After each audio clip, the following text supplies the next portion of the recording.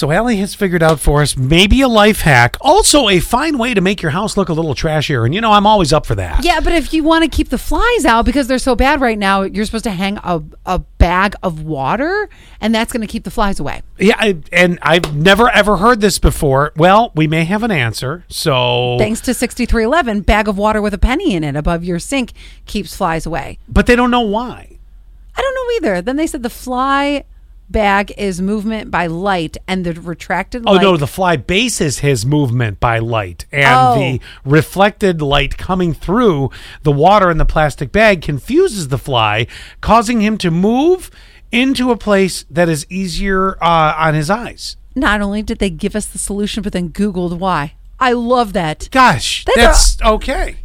So this might be something as far as what to do. There's got to be a better look though than a old Walmart plastic bag hanging from your. And where would you hang it? Where are you going to hang it exactly?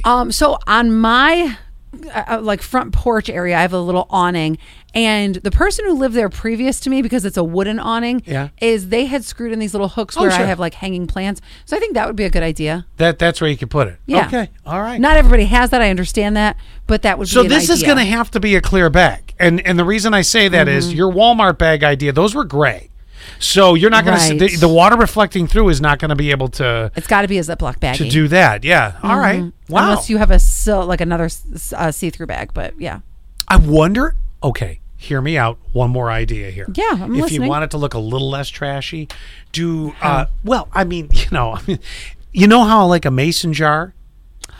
Oh yes, is very well. Let's just call it Twin Tiers decor. Well, yes. Yeah. But I'm wondering if there's a way to somehow use that. It would look a little better than a Ziploc bag. Yeah, because have you ever seen the mason jars with the tops that have a metal a connector, a hook, a sealer. Wow, we're playing password here.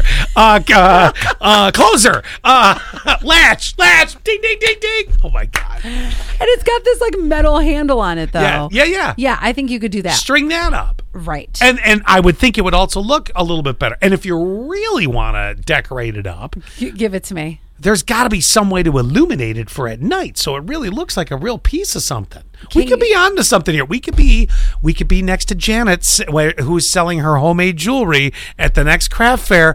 Scott and Allie's mason jar fly repellers, and glow in the dark. Let's call them shoe flies. We're going to call them shoe flies. Shoe flies? Okay. And they're going to sell for $12.99. Setting right up next to Nancy, who just made that homemade jewelry an hour ago. Wow.